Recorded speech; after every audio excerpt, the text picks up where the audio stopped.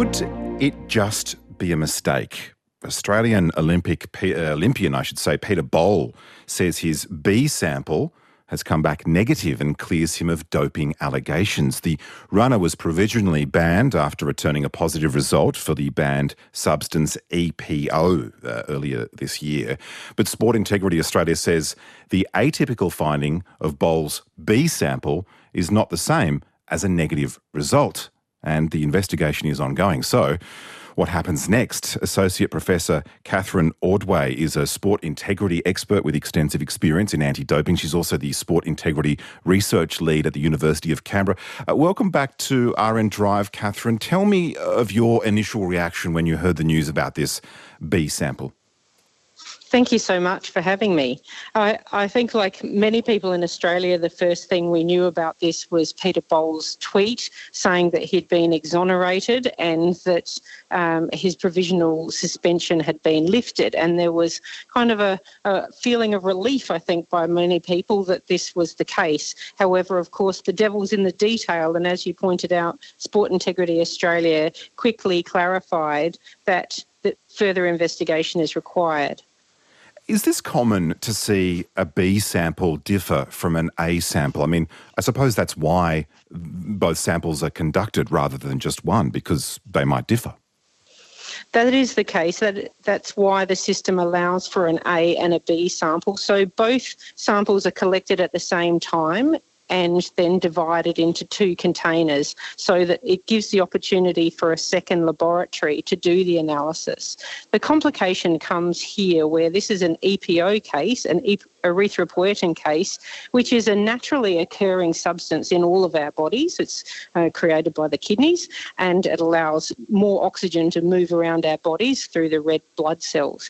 And it's difficult for the anti-doping laboratories to analyse whether this is naturally occurring in the body of the athlete or whether or not it's the result of the pharmaceutical version of EPO appearing in his body. So while the sanctions on Peter Bol have been lifted, Sport Integrity Australia have been quick to point out that the sample has come back as an atypical finding. What does that mean, and why is that not the same as a negative result? Yes, the first finding on the A sample from the laboratory was that there was an adverse analytical finding. So an AAF under the World Anti-Doping Code means that that's evidence of an anti-doping rule violation. So that's the first step before the athlete would be required to answer why it is that this substance has appeared in his sample. And atypical result, however, we tend to see for those kinds of hormones and other substances like testosterone and so on that are naturally occurring in our bodies, where further investigation is required. And that takes quite some time to try to determine. So you've seen in the Sport Integrity Australia media release today that they can't even give us a time frame because they're going to have to enlist the help of a range of different experts in this case.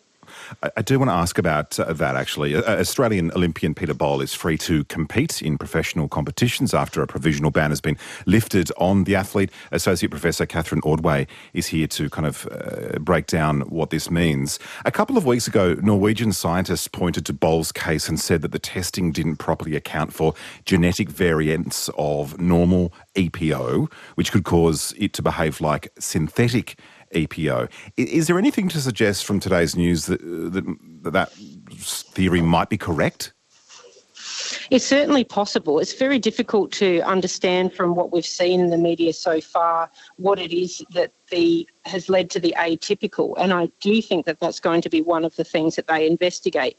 What I don't know is enough about the background on developing these tests that the World Anti-Doping Agency relies on to understand whether they have been reviewing across a whole range of genetic backgrounds to fully encompass the whole athletic community, or whether they've done what they've tended to do in the past, which is rely on the kind of Anglo-European centric view of the world and assume that everybody looks like them.